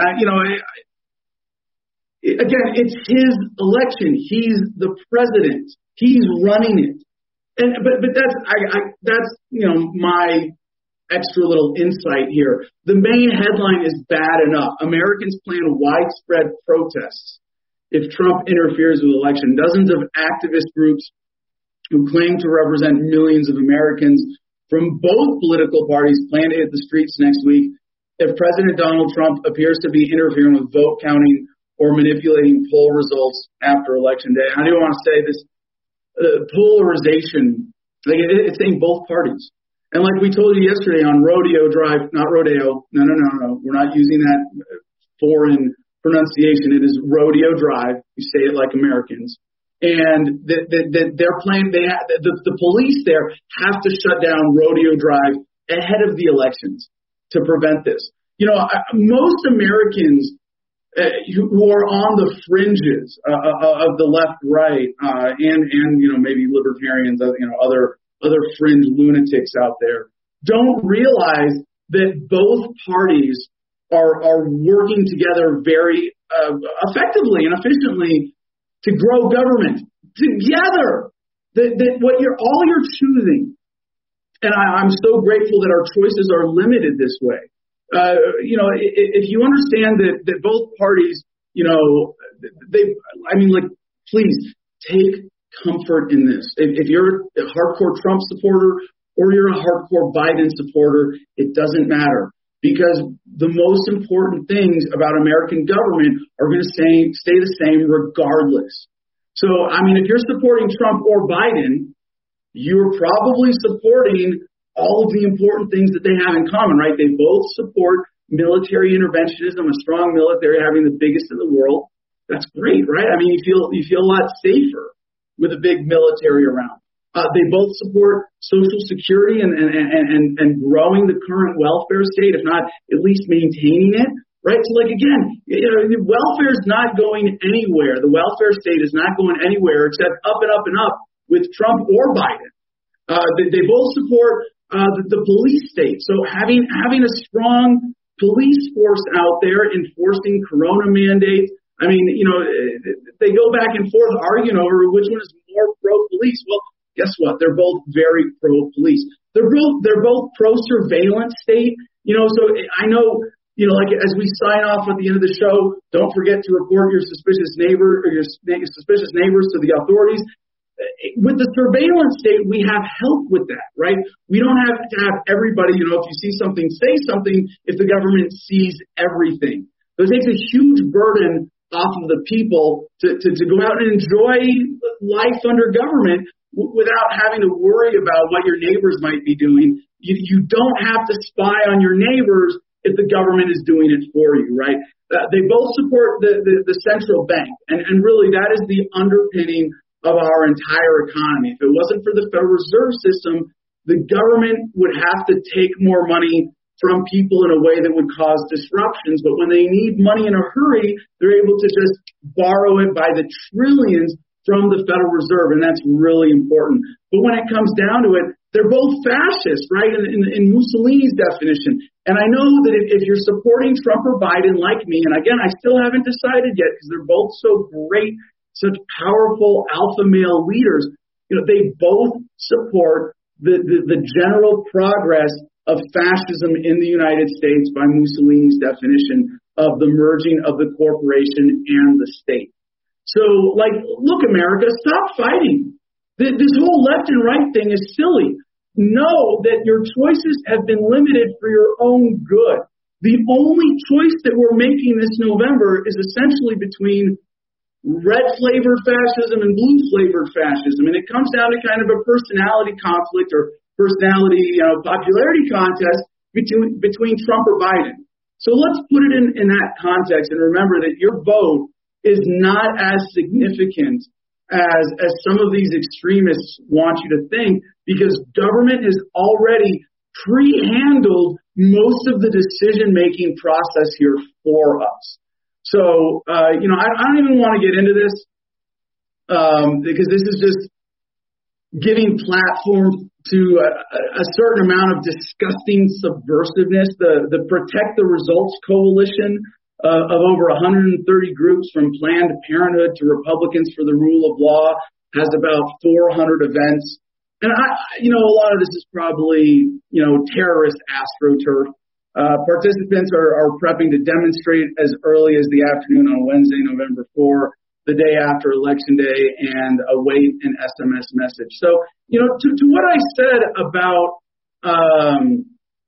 the mainstream media, there are some subversives, but I want to generally thank the mainstream media for the way that they host the debates and interviews and of course, the Commission on Presidential Debates for doing all of this thinking on behalf of the American people for us, and really making it clear that these, that the two parties, we have a two-party system. It's working because the two parties are working together to pull us towards bigger government. And I think that right now that this extremism, this growth of people on the fringe, this polarization, really is holding us back from unifying as a country and really as a species. You're holding back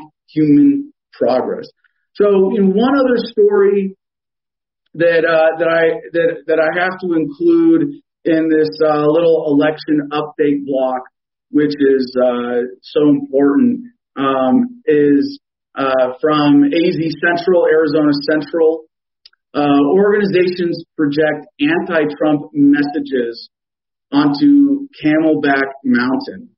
And, there's just no place for this in America. We really need to respect all of our leadership. This kind of negative campaigning, really damages people's faith in the system, damages people's faith in the election, damages people's faith in the authorities in our entire process. And so we see this Trump failed us lit up on Camelback Mountain here in my own state of Arizona, and I think that's totally uncalled for. If you should say, Trump didn't succeed enough, and Biden will grow government faster. Let's keep this on, a positive message that really is in line with the spirit of statism. So I'll just end my election update with this, because I do have to put one. I have this sort of general, let's be positive towards politicians. Let's be more loving and supportive and not question their motives. Let's not question their histories, their backgrounds, their family relationships. Let's not question their business ties or things like that. But there are some exceptions, and I'll make an exception for. I'll point out at least as is starting to look. I don't know, the biggest of the punks, Jo Jorgensen, the Libertarian nominee for president. She's not a public servant like other politicians, and she's really more of just a traitor. And so for libertarians, we should talk as much trash about them as we possibly can and discredit them with personal attacks, but never, ever do that for our two leading fascist parties who are really essential for growing government and moving America forward, the Democrats and the Republicans. And so one way or another, I am confident that Trump or Biden will win next week, and that'll be good for everybody. All right, let's see. We have just a few minutes left in the show today. Let's see if we can skim through some headlines and maybe check in with our comments. Although we have a lot here. I guess one more from USAtoday.com. Philadelphia police discover a van loaded with explosives amid unrest over fatal shooting of black man. And I think you can blame this on libertarians, 100%. If it wasn't for libertarians, is spreading this rebellious attitude and questioning authority, then we wouldn't have this kind of dangerous subterfuge. And on the off chance that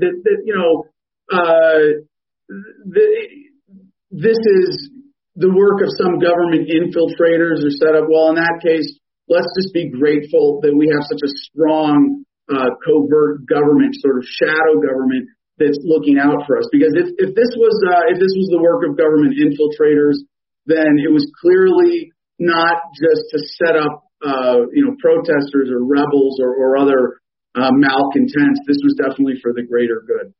All right. Let's see. What else? Oh, U.S. debt clock. Some people think that the national debt is a bad thing. And again, this is why an unabashed statist perspective is so important to seeing the truth. Producer CJ, yeah, there you go. You got the U.S. debt clock. But I want you to zoom in on U.S. national debt there. Recently crossed $27 trillion. Now, I know that number is really big and abstract, but I do want you to try to wrap your head around this for a second. Because what this represents is something really beautiful and positive. This is how much government is able to connect with you. This is sort of a measure of government's love for you as an individual. They were able to borrow this money in your name and help you do your part to serve the collective. And some people who would challenge and say, Adam, that's ridiculous. This is money that's going to banks for interest on the loans, and this is money that's going to corporate subsidies. And, to a certain extent, when this money that is being taken from you, I just want you to remember, when money is being taken from you as a taxpayer, when you give your money, I should say, voluntarily to your government, and that government gives some of it to the banks, they're paying for a service that keeps the money flowing for your own good. When they take that tax money and they give it to corporations and bailouts and subsidies and things like that, they might as well be spending it on other government agencies, because we have a kind of corporatocracy where those corporations serve as extensions of government. And so even that spending is for your own good too. So it is a measurement of the government's love for you as an individual, that the debt per citizen, some people say debt per taxpayer, but we all pay taxes one way or another. The debt per citizen in the national debt is $82,244. So a big milestone to celebrate that we recently crossed that $27 trillion number, and it's important for you to wrap your head around exactly what that means so that you can appreciate just how much government loves you. All right, we are at time, so let's wrap this up. I'm going to do just a couple quick skim of the headlines, and I don't think there's anything anything you need to worry about today. The government has everything under control. Things we're handling the corona epidemic. People are coming together, and I don't think that we have anything to be afraid of right now or to be concerned with. So let's go to the comments and then sign off, shall we? Comment, Jim. What do you got for us today?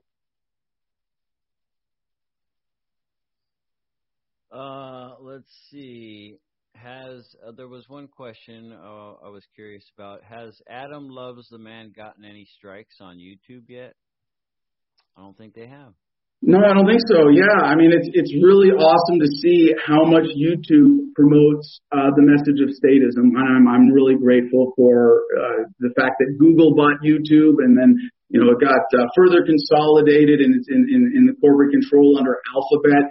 And now, instead of YouTube being like this wild west on the internet where people are dying left and right from bad ideas, YouTube is doing a really good job of promoting statism, authoritarianism, fascism, socialism, communism, and making sure that anybody who's anti-authority or libertarian at all basically has no voice on this platform. Understood. Yeah. 1054 says the UK are light years ahead of us in surveillance technology. So sad and unnerving. Well, no, I mean, this is just, I know a lot of people who support government, who vote Republican and Democrat, subconsciously have the fantasy of that full, eyes closed, statist, government security blanket. But it takes time to develop that. Humanity is marching towards that, and it's kind of weird when you've got a pretty nice blanket over here in America. I mean, it's a pretty warm, heavy blanket. Government's pretty awesome in the United States, and you look over at the UK and you hear about, well, they're doing universal testing over there. They're actually going to have police going to people's homes and break up their Christmas gatherings, whereas in the United States, all we have is California with Governor Newsom doing that for Thanksgiving. You go, oh, their blanket is warmer than ours.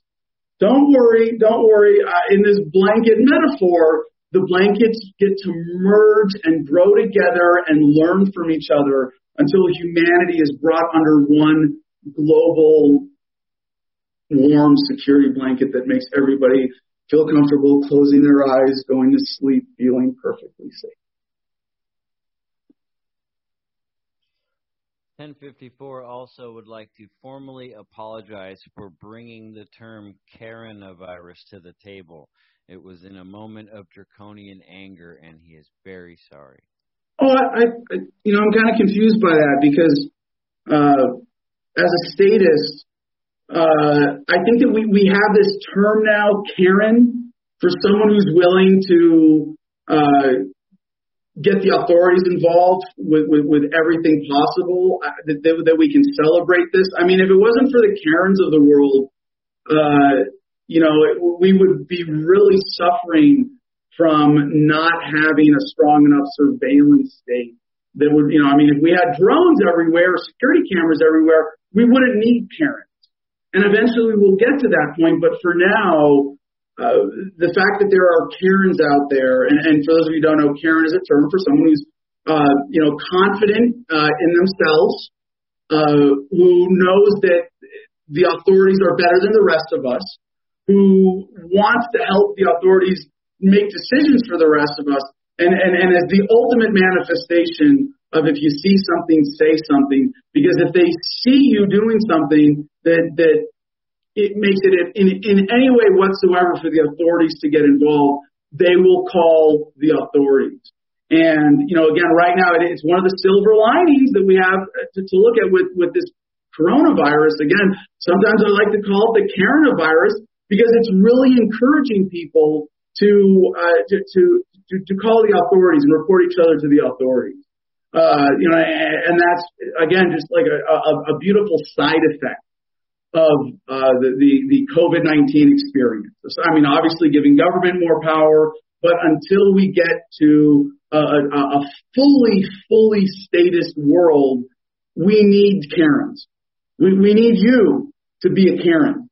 We need you to report your suspicious neighbors to the authorities. So I think this idea of being a Karen, because I support the Democrats, I support the Republicans, I support government.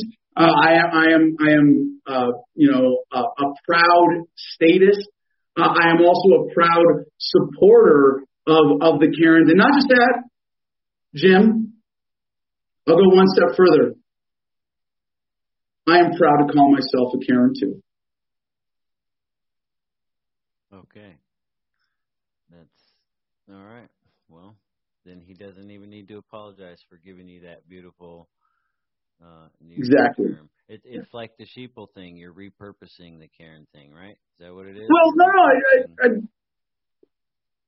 Obviously, some people, like libertarians, are going to not like Karens because they don't see the value and virtue in them, and they have taken like Karen. I mean, in and of itself, it's a nice woman's name, right? And some and now we have given it has been imbued with this beautiful extra meaning of proactive obedience, of encouraging and obedience among other people. I mean, how much more beautiful and noble can you get than that? And some libertarians have twisted this into a negative and said that, oh, Karen is a narc or a rat. And it's like, no, being a Karen means without compensation, or at least without, I mean, there's a bigger compensation when you're a Karen. There's a satisfaction in knowing that you're cleaning up your community and that you're making the world a better place. But it's also kind of a selfless act without direct compensation. You are doing government's work for them without getting paid for that. And in and of itself, I suppose that's enough for me, at least for me as a Karen. That's reward. That's reward enough. And so being a Karen really means being a glorious servant of government, of the duopoly, and of the current authorities throughout the world. So be a Karen with me. So we're already a few minutes over time. I think we should do our closing promos and wrap it up in case these people need to go do something that involves voting. Yes, sir. Get out and vote. And we will be there with you on Tuesday. Don't forget to vote. Of course, a couple quick promos to get out of the way. If you go to cigarfederation.com and enter promo code ADAM10, ADAM10, all caps, that will get you 10% off your order. And then you could be like the Monopoly man smoking cigars and get a little taste of what it's like to be a banker and better than everybody else. If you want to help us debate, you can go to makethemdebate.com. this is a really incredible opportunity that we have with this relatively new website to basically put statists in their place.